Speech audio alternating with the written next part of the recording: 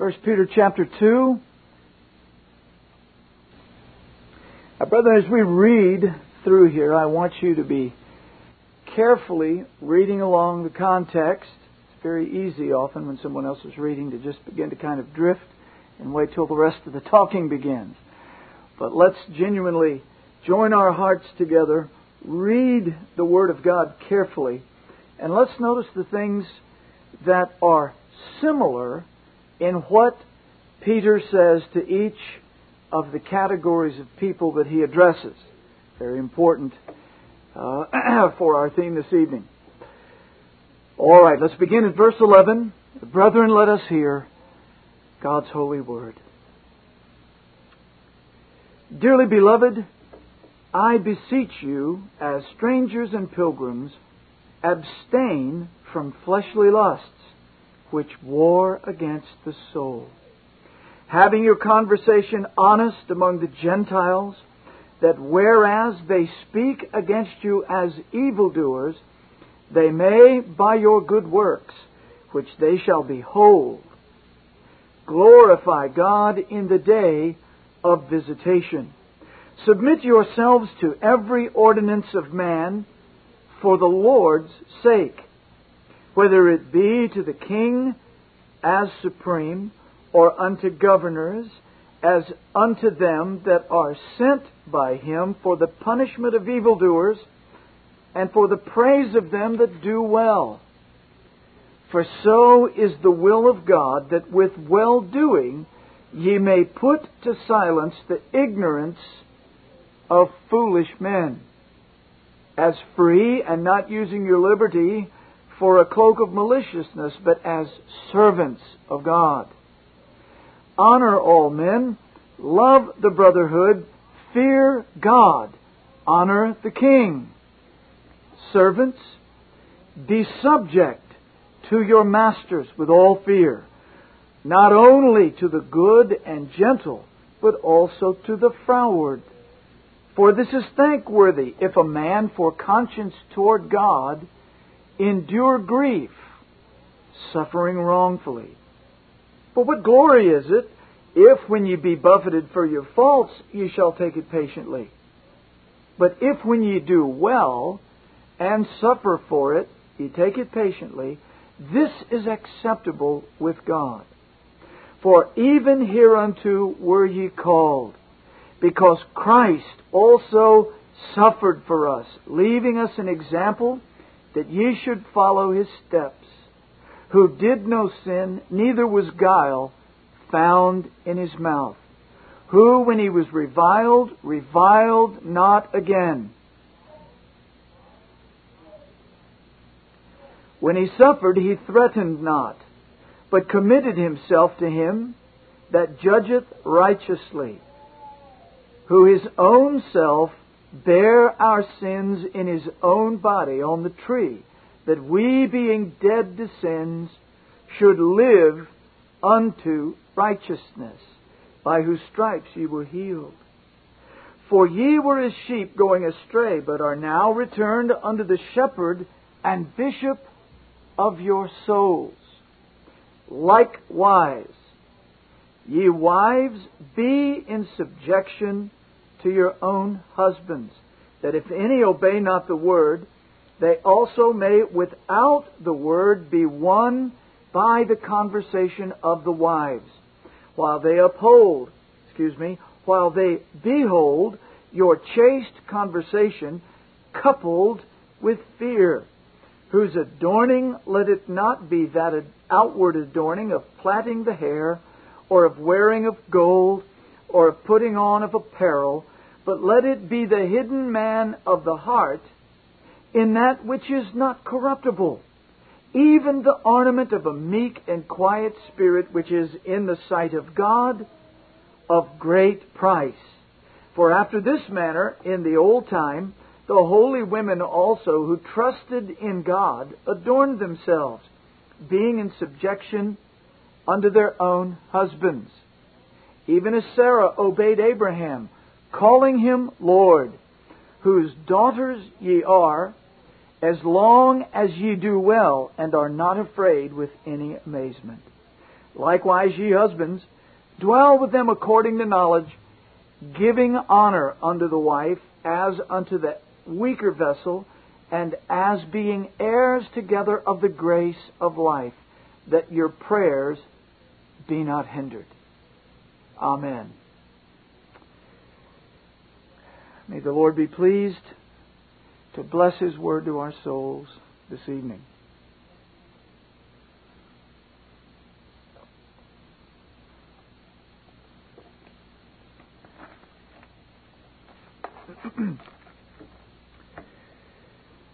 Jesus Christ, the incarnate Son of God, lived in submission to Joseph and Mary, who were both weak, sinful, and limited human beings.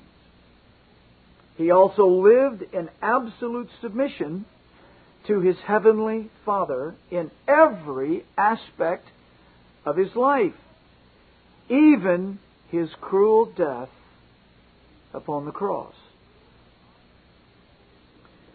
This was the heart and soul of His life upon earth. This was life for Him. As John chapter 4 verse 34 says, Jesus saith unto them, My meat is to do the will of Him that sent me, and to finish His work. My food, that upon which I feast, that which sustains me, that without which there is no life, is the will of my Father in heaven. Now, Christ's people are to live the same way. This should not surprise us. Who dwells within us by the power of His Spirit? But Christ, who, if I can say it, feasted on His Father's will. With whom are we in eternal union? But Christ, who feasted upon His Father's will. Our meat, as God's dear, beloved, and redeemed children, are to feast upon our Father's will regardless of the cost. This is life for Christians. Their love for good works, their submission to authority, and their respect for those who are unworthy of it are to be the hallmarks of their very lives. Now, if you'll notice, and I trust, I'm sure numerous thoughts filled our hearts and minds. I trust not in a distracting way as we were reading along and we were beginning to see certain similarities. But I trust that one of the things that you noticed is that in every category addressed, there's always a connection to God. Our works are to be seen by men. Why? For God's sake. And everyone here is called upon to do what they do in some relation to God. Our lives as God's children are utterly inseparable from our Father in heaven. We're to live by Him. We're to live unto Him. And every work that we do, including submission to unworthy authorities, is to be unto Him. And it is no different with this difficult subject which we approach again this evening. Wives who are married to men disobedient to the Word of God are to live in submission to them.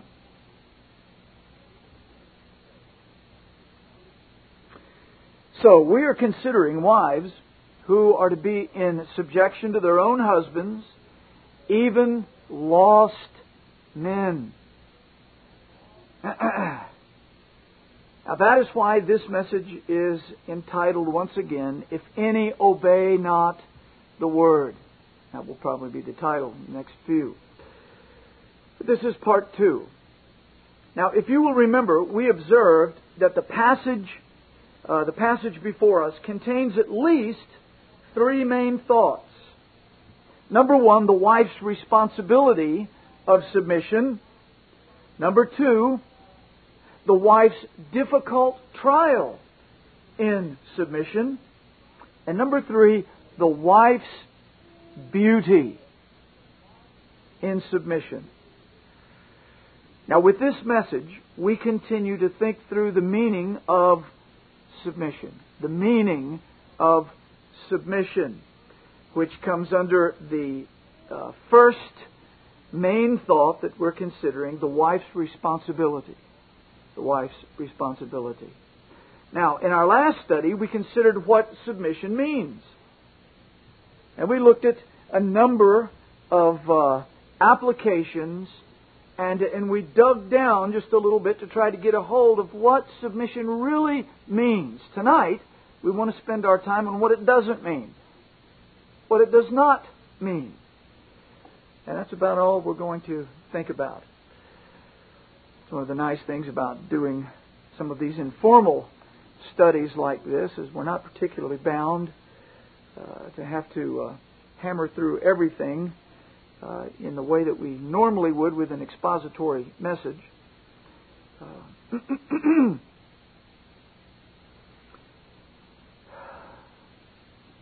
So we want to take up this evening what submission does not mean. And the very first thing that is on our list is this. Submission does not mean that the husband takes Christ's place. Submission does not mean that the husband takes Christ's place. The Holy Scriptures are filled with the notion of federal or representative relationships. However, this doesn't mean that husbands are Christ. It does not mean that they are little Christs. It means that they are Christ's representatives as heads of the home. One of the reasons that we take strong disagreement with the Church of Rome is because the Pope is called in many of their writings Christ on earth. It was for this very reason that the Reformers often called the Pope the Antichrist, because they believed it, and I believe rightfully so, blasphemous for a man to say that he is in Christ's stead, in Christ's room on earth. Quite obviously, this is why, ultimately, the doctrine was canonized in the Romish Church, that when the Pope speaks ex cathedra, when he speaks from the throne of Peter, so to speak, that it's infallible.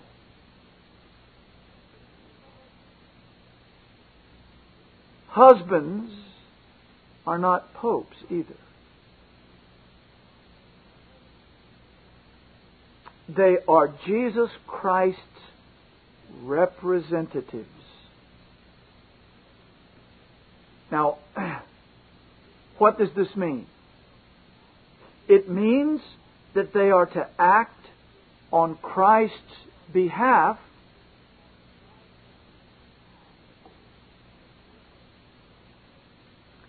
that they are to lovingly and faithfully, and in those times when necessary, firmly and adamantly administer Christ's Word in the home. They're not little Christs. They are men, as 1 Corinthians 11 tells us, who themselves have a head. And that head is Jesus Christ. And as Christ's brother on one hand, they are Christ's servants on the other.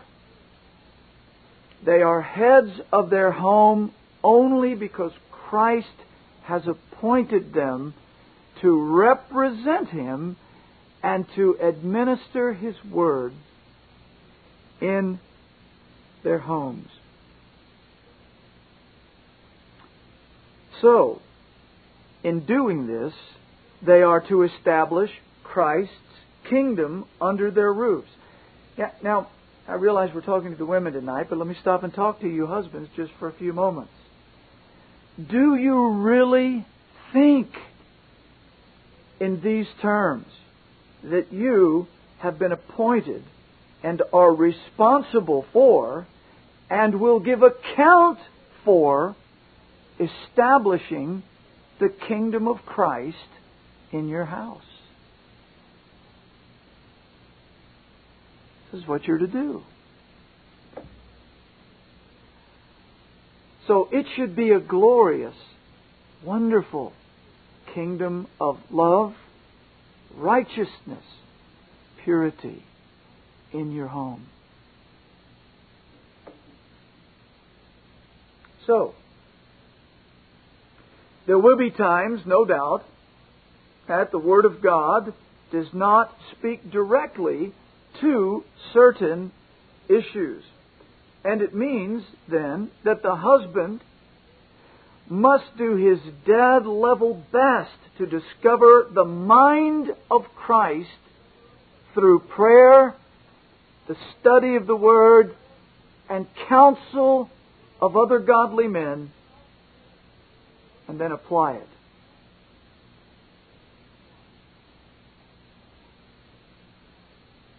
And that will also mean that there will be times when a husband and a wife won't agree. Now, a man is a fool. And I say that in a biblical sense. I do not say it in an insulting sense. I mean it in the way the Bible most often uses it, meaning one without understanding. A man is a fool if he doesn't often, regularly consult his wife on every major decision for the home. This is not giving up your headship. Now, letting her make all the decisions, that's to abuse your headship. But if you've got any wisdom whatsoever, the fact is that the two of you together should always be considering the decisions that need to be made in your home biblically. And this is why, and you've heard me say this before, but I pound on this anvil a good bit. This is why it isn't, well, sweetheart, how do you feel about this? The issue about how we feel about anything is not what's important. It's what do you think about this? What do you believe about this?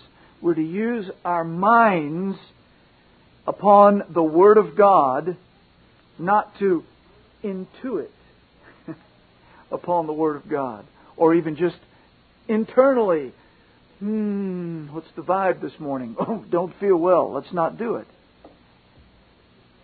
Now, what's the point in saying this? Well, I'm laying down the standard, I trust, so that we can understand the unfortunate situation being addressed in 1 Peter chapter 3.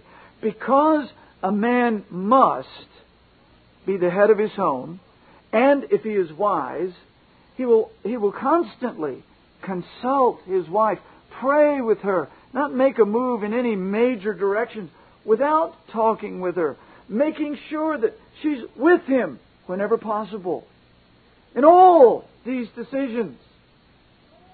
Yet there will be times when he will have to say, sweetheart, I'm sorry that you don't agree with me. I'm sorry that you don't see this as I do, but I'm utterly convinced before God, having studied the Word of God, having prayed in light of the Word of God, And having sought good counselors, there's safety in the multitude of counselors, I've talked to other godly men within the assembly and with whom I have relations. And everything seems to be as plain as daylight that this is the way we ought to go. Let's go together. Well, there'll be times then, ladies, you'll need to do just that. With the great relief that He's the one that's going to have to answer for that decision. And it doesn't hurt, as I've said in the past, for you to remind Him that He will answer for those decisions. Not to say these things in an unkind way, not in a provocative way. Yeah, well, you're the one that's going to answer for this. But just to say, all right, sweetheart, I just want to make sure you've prayed and really thought this through, because after all, you will be the one who answers to the Lord regarding this. That's a good, sober thing to do. Don't ever use it in a taunting way. So now what do you do, ladies, if you're dealing with a man who doesn't obey the Word of God? That's what Peter's going after.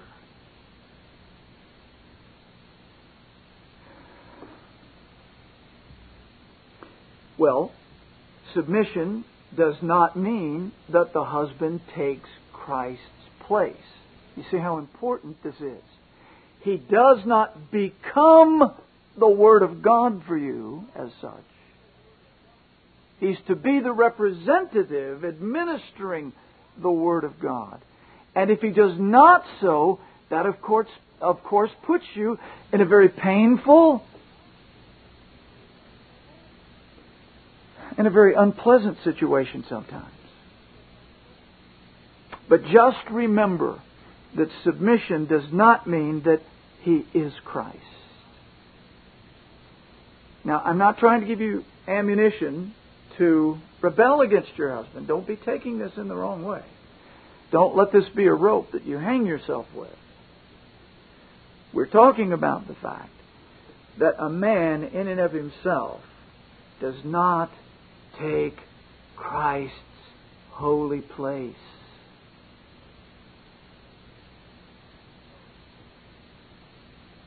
So, if your husband is an unbeliever, and almost all are agreed that when it says the husband does not obey the Word of God, that what is being pointed to here is a lost man.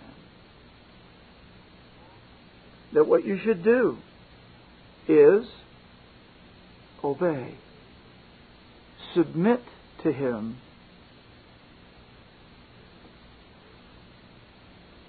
With humility, and trust your God. Leave the matter at that point in His hand. If he is a lost man, he can and only will think like a lost man. And it will be vital for you in holding forth your testimony as a Christian to submit yourself to his leadership. And that may mean many, many, many times of heartbreaking, looking at heartbreaking decisions. But leave these in the Lord's hands. Now we're going to see fairly soon, I believe, not tonight, we'll see that some of the things I'm going to eventually lay out with this passage can also be applied to a professing Christian husband who is not doing what he's supposed to do. The principles don't change. And let me make this abundantly clear. When a man is not doing what the Word of God commands him to do as the head of his home, the very best thing that can be said about him is that he's living like a lost man. Husbands, do not hide under grace, amazing grace, to not to fulfill what you're commanded to do. You must do what God has called you to do. But insofar as a man who professes to be a Christian won't do what the Word of God says, then quite obviously we have to take these principles of dealing with a lost man and apply them to the man who says he's a Christian, who happens to be dishonoring his Lord in those things, and himself is in rebellion against the Lord. So, I hope this is clear, because this is a very narrow issue with great gaping chasms on either side. The truth is one of those razor-sharp edges to have to walk on this one. But I close this first thought with, submission does not mean that the husband takes Christ's place. But you should submit, even if he's a lost man, humbly committing yourself entirely to your Father in heaven. Secondly, submission does not mean abandoning moral behavior if the husband demands it. This goes hand in hand with the first point. Submission does not mean abandoning moral, and when I say moral, I don't mean in a general sense, I mean according to the Word of God. It does not mean abandoning righteous behavior if the husband demands it. And again, this is a very fine line. The result of a clear understanding of the first point naturally leads us to this. A husband must not demand his wife to disobey Christ, but sometimes they do. If he does, at that point, she is under no obligation to her husband, but unto Christ. Now, and this is where sometimes the lines are a little difficult to see. If the man is lost, he's going to expect you to do many, many, many things. Worldly things. Things that may grieve your heart. Things that may sting your conscience. And at this point, a Christian woman is going to have to very carefully weigh what she will and will not do. I know of a circumstance where a woman married a man. She was a godly sister. The man had professed to be a Christian, but they were no sooner married than virtually all pretenses of it stopped. Men can get mighty religious if they want a woman. But once they have her, they don't keep up the pretense. Some men. And he then immediately wanted her to do absolutely everything that he did with her. If he wanted to go to a football game, in which she had no interest, she would rather be at home studying the Word of God or doing some of her duties in the house. And he asked her to do many things. He'd want to go to this or to this kind of convention. He wanted her company, thankfully, in many things in which she was troubled. She didn't want to go and spend 3 hours or the Lord's money on a football game. And she would call and say, "What do I do?" Now, those are hard questions. But I said, pray, commit yourself to the Lord, and go root with Him. Because in and of itself, that activity is not rebellion against God. Whether we think it's the best use of time or the best use of money is one thing. But when we are called upon to do things that are difficult, and it's especially hard for a woman, she needs to do so. He may want to spend money in particularly unwise ways. She may wisely, humbly offer to him what she believes would be a better way to use it, but be ready for him to go ahead and spend it the way he wants to. But if he requires her to do things that are clear rebellions against the Word of God, she must obey Christ. And that's why you have to be able, sisters, to determine biblically what is genuinely and biblically defined as sin. Well, I don't want to go to the company party. Accompanying your husband in and of itself is not sinful. It may be a distasteful evening, but it is not sinful. But if he requires you knowingly to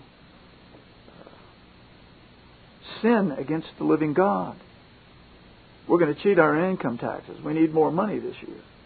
I want you to change our books and do this. She has every right to say, I love you, you're my husband, but to do this would be to break my God's commandments. And while I love you and esteem you as the head of this house, I cannot break the commandments of the head of heaven and earth. Those are tough times. But sisters, let me give you some encouragement. God blesses in these things. He does. And there will be times when you will have issues perhaps that you will have to struggle with tremendously. And thankfully I'm not having to speak, to my knowledge, to any of the women that are here directly. Glean from this what you will. But Charles Spurgeon offers this extraordinary anecdote in one of his sermons on persecution. Quote, says, there was a poor godly woman who used to attend the ministry of Mr. Robinson of Leicester, and her husband, a very coarse, brutal man, said to her one day in his wrath, if you ever go to St. Mary's Church again, I'll cut both your legs off. He was a dreadful man and equal to any violence. But on the next occasion of worship, his wife went as aforetime. As she came home, she commended herself to the care of God as Christ commended himself to his Father here in this context, expecting to be assailed. Her husband said to her, where have you been? I've been at St. Mary's Church, said she. With that, he felled her to the ground with a terrible blow on the face. Rising up, she gently said, if you strike me on the other side, I shall as freely forgive you as I do now.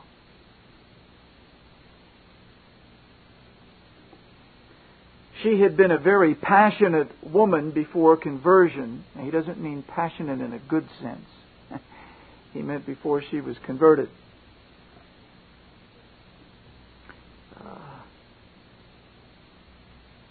She could be extremely emotionally untamed. She had been a very passionate woman before conversion and had been accustomed to give her husband as good as he could send. If he hit her, she swung back. That's what he's saying. And therefore he was struck with her gentleness. Where did you learn this patience? Said he. Her reply was, by God's grace, I learned it at St. Mary's. I was taught it in the Church of Jesus Christ. Then you may go as often as you like. Presently, he went also, and the war was over. There is nothing like meekness. It will conquer the strongest. The Proverbs tell us, do they not? A soft tongue breaketh the bone.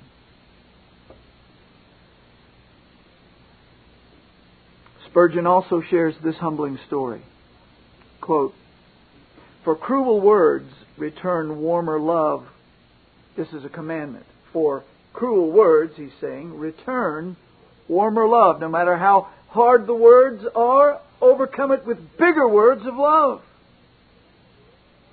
And increased kindness. The most renowned weapon for a Christian to fight his antagonist with is that of overcoming evil with good. Evil to evil is beast-like, and no Christian will indulge in it. But good for evil is Christ-like, and we must practice it. I think I have before told you the story of the husband who was a very loose, gay, depraved man of the world. Trust you understand gay there is not the way it's used in our society. Here it means of a party spirit. But he had a wife who for many years bore with his ridicule and unkindness, praying for him day and night, though no change came over him, except that he grew even more bold in sin. One night, being at a drunken feast with a number of his boon companions, that means merry companions, he boasted that his wife would do anything he wished. She was as submissive as a lamb. Now, he said, she's gone to bed hours ago, but if I take you all to my house at once, she will get up and entertain you and make no complaint. Now, that's how wicked men are. When they've got a godly wife, and she's walking in this way, he's even going to take her goodness and use it against her.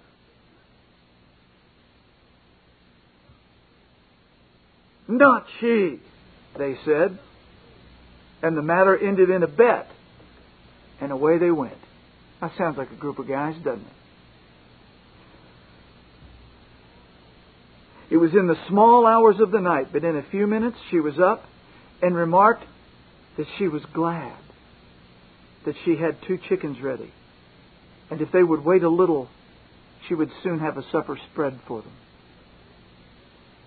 They waited, and ere long, at that late hour, the table was spread, and she took her place at it as if it was quite an ordinary matter, acting the part of the hostess with cheerfulness.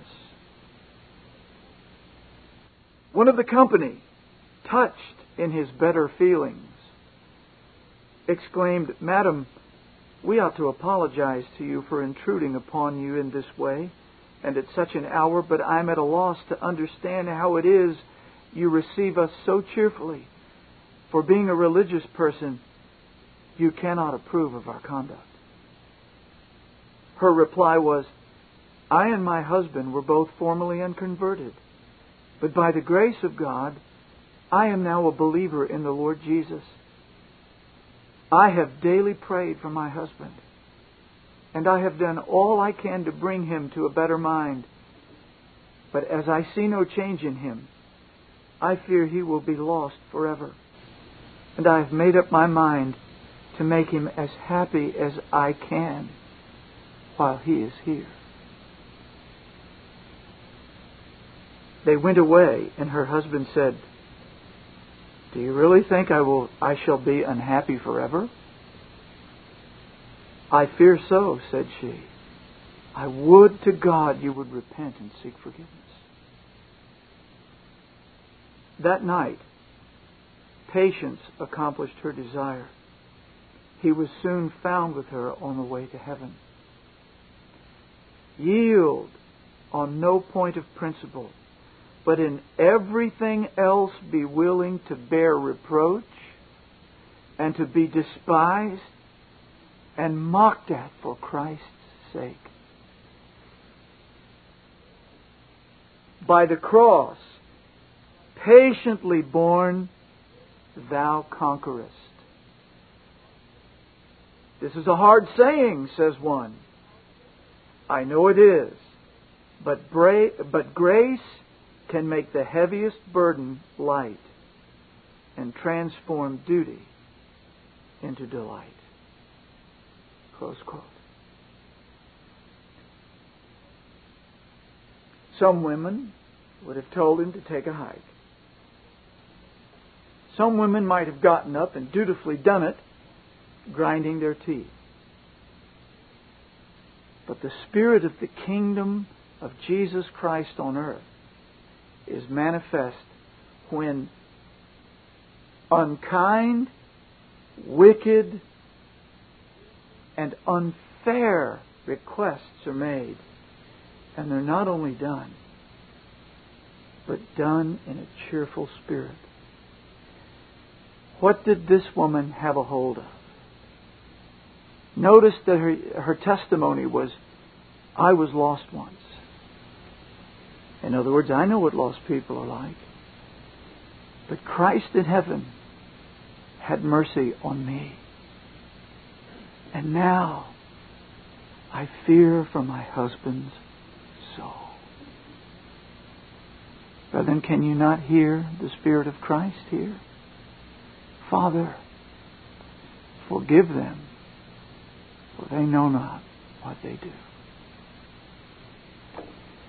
Lost people can't act any way but lost. It is our place, and sisters, in this circumstance, your place to manifest the kingdom of Christ on earth. Christ turned the other cheek and called us to do so. And do not think that when you say, "Sure, I'm willing to do that," that it will not come. Let me share one more anecdote with you, then we'll move on to the next place.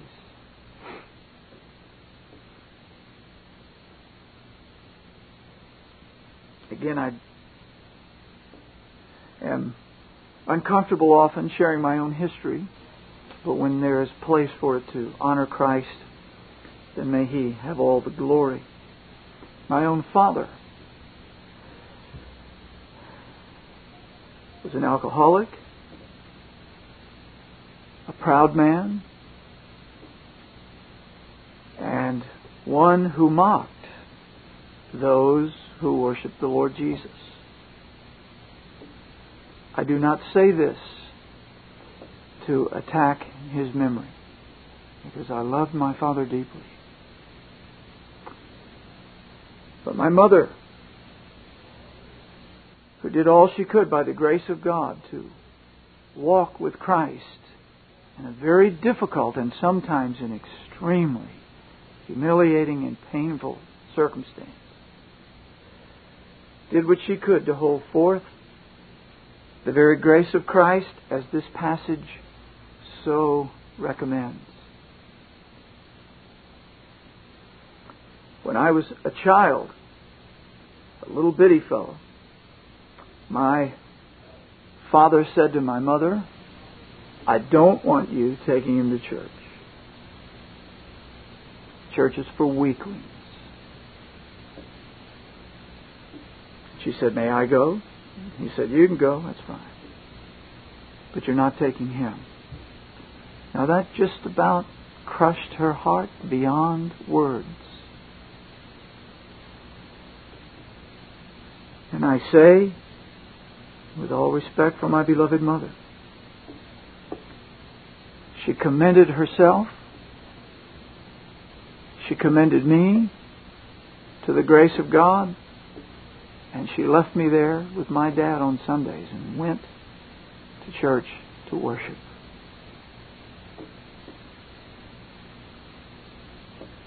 After about 2 weeks,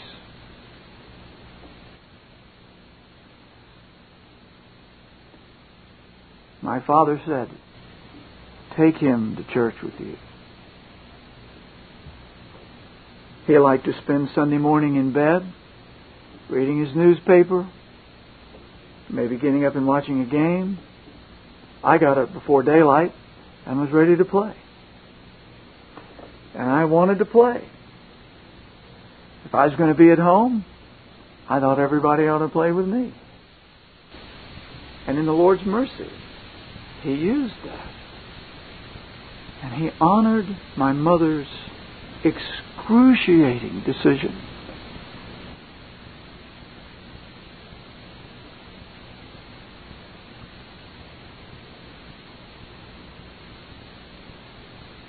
And God in His mercy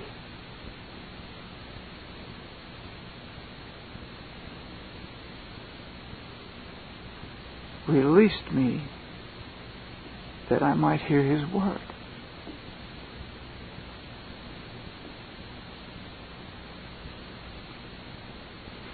Wives, be in subjection to your own husbands, that if any obey not the word, they also may without the word be won by the conversation of the wives.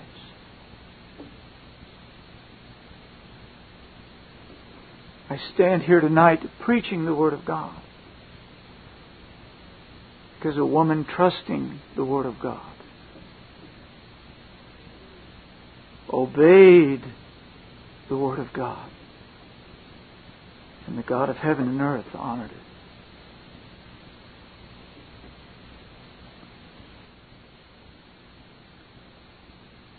So, there will be moments when a woman who is married to an unbelieving man will be faced with decisions that will crush and pierce and threaten to pull apart her tender heart. But sisters, there is a God in heaven. And if He had mercy upon your souls, then you can see your husband for what he is. A man who needs mercy. Unless he demands you to break the Word of God.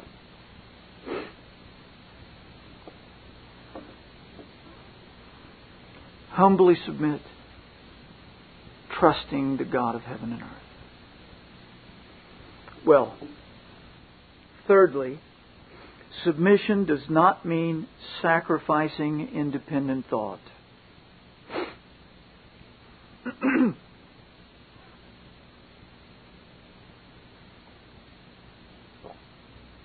Submission does not mean sacrificing independent thought. It doesn't mean the husband thinks, the woman simply emotes or just jumps in line and locks steps behind what he says without thinking.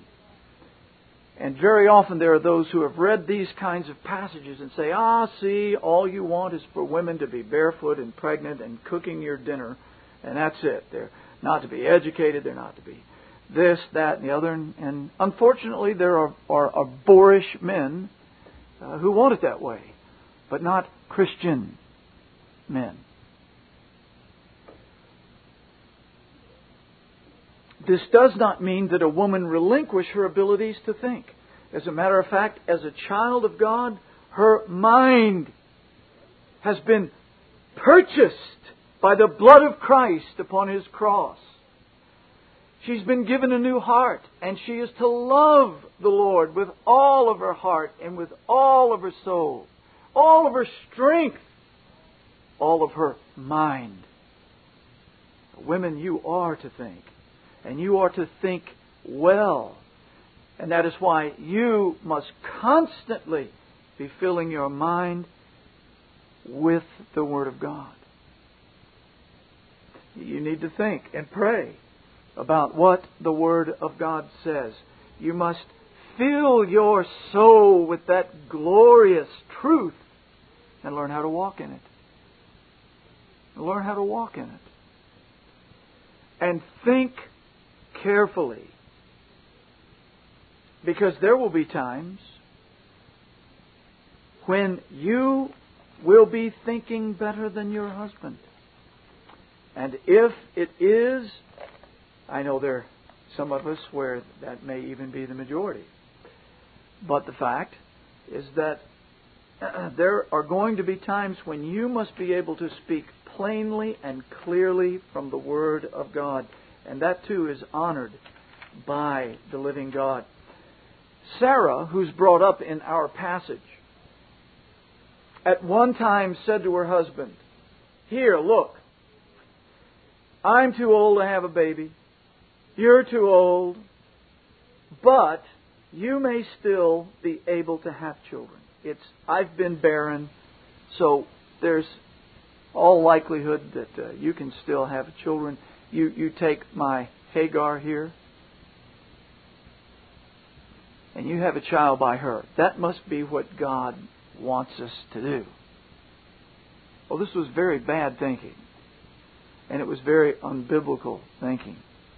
And Abraham, had he been thinking more clearly, would have said, "I don't think this is what the Lord had in mind. This is not what His promise involves." But he followed through with what his wife recommended. And then he broke his own heart, because the child that he had by Hagar was not the child of the promise. But at a later time, Genesis chapter 21, in verse 9, it says, "And Sarah saw the son of Hagar the Egyptian, which he had borne unto Abraham, mocking."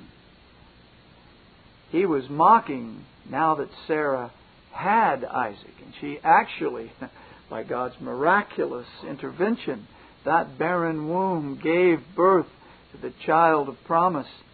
But Hagar's son, now probably about 13 years old, is mocking. Sarah saw it. Verse 10, "Wherefore she said unto Abraham, Cast out this bondwoman and her son." So before she'd said, "Now look, here's Hagar, you take her." Now she's saying, "Get rid of her. Get rid of the boy too. For the son of this bondwoman shall not be heir with my son, even with Isaac." She had understood finally when God said, "You're going to bear a son." She believed. And the Lord was faithful to His promise.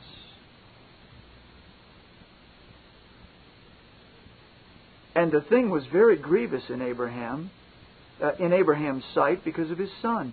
And God said unto Abraham, "Let it not be grievous in thy sight because of the lad and because of thy bondwoman. In all that Sarah hath said unto thee, hearken unto her voice. For in Isaac shall thy seed be called."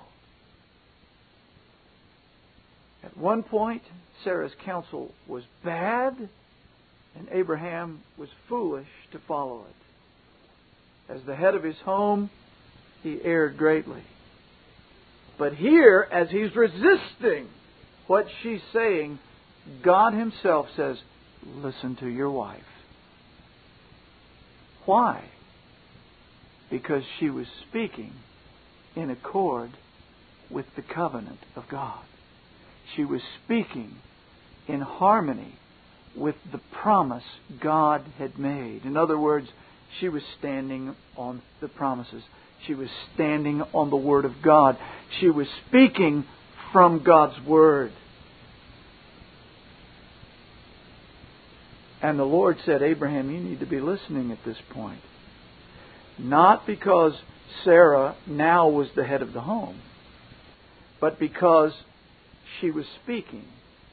She had thought clearly and recognized that Isaac was in fact the child of the promise, and this was the heir of God's promises. There's a threat to the child of promise. You need to send him on. And her independent thinking there was completely in harmony with the Word of God. And Abraham was admonished of the Father in heaven to hear what she had to say. Sisters, submission to your husband does not mean that you become an unthinking robot.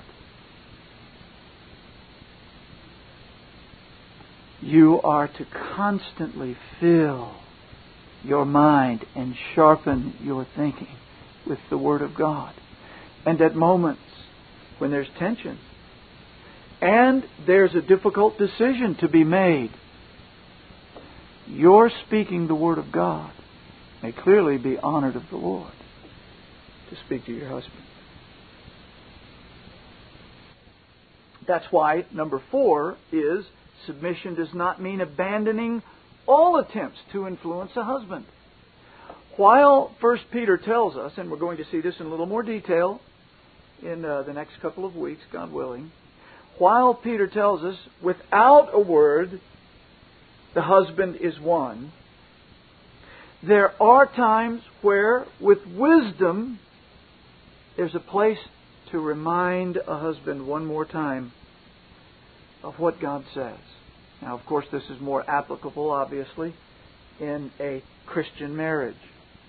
But I'm just saying that submission does not mean, and Peter is not saying that from that point on you never say anything whatsoever about God. It does mean, however, as we will see, that you should simply live the Word of God before your lost husband. But there may be those blessed moments where in certain circumstances God opens the door. You have to learn how to listen for the hinges creaking. And then speak humbly, quickly, and truthfully according to the Word of God. And so all of this means, in conclusion, that submission, however it may be viewed by the lost world, is not a weakness, but an extraordinary strength. For a woman to live with a man and not preach at him, not constantly be telling him what the Bible says, to live virtually in silence and simply to live the truth of God's Word is not a weakness. That is a strength that can only come by the power of the Holy Spirit and the new birth. To independently think is something that comes by the glorious workings of the Lord Jesus Christ in the heart of a woman. And to recognize that a husband is not the replacement of Christ, yet to submit to a lost man with the full knowledge that he's not going to walk according to the Word of God. That is not weakness. And only the blinded mind and heart could think so. It is a strength that emulates and glorifies Jesus Christ. So, may these things take hold of our hearts. May those who hear the tapes, who are actually in this situation, find strength, consolation, and encouragement to press on in difficult circumstances. And I trust that we'll see that, sisters, you will, by God's mercy and grace, those married to lost men may see Him one to the Lord Jesus Christ. And sisters here, you may even eventually, applying some of these principles to a husband in one of his worst moments, or in a season of bad moments, bring glory to Christ and blessing to Him. Let's pray. These are difficult passages to work through, Father, especially in our day that so despises the notion of submission. But as we have seen now for 2 messages, submission is not weakness, but it is a glorious, otherworldly strength that speaks of the rule of Jesus Christ and His kingdom on earth. Oh, may those who hear this message take it to heart, learn in whatever situation they're in to cheerfully live the truth, even if it means long, long seasons of silence. And Father, I do pray with all of my heart that we will hear of many victories, of husbands won without a word. We pray these things in Jesus' name. Amen. This Reformation audio track is a production of Still Waters Revival Books. SWRB makes thousands of classic Reformation resources available, free and for sale, in audio, video, and printed formats. Our many free resources, as well as our complete mail-order catalog, containing thousands of classic and contemporary Puritan and Reformed books, tapes, and videos at great discounts, is on the web at www.swrb.com. We can also be reached by email at swrb@swrb.com, by phone at 780-450-3730, by fax at 780-468-1096, or by mail at 4710-37A Avenue, Edmonton, that's Edmonton, Alberta, abbreviated capital A, capital B, Canada, T6L3T5. You may also request a free printed catalog.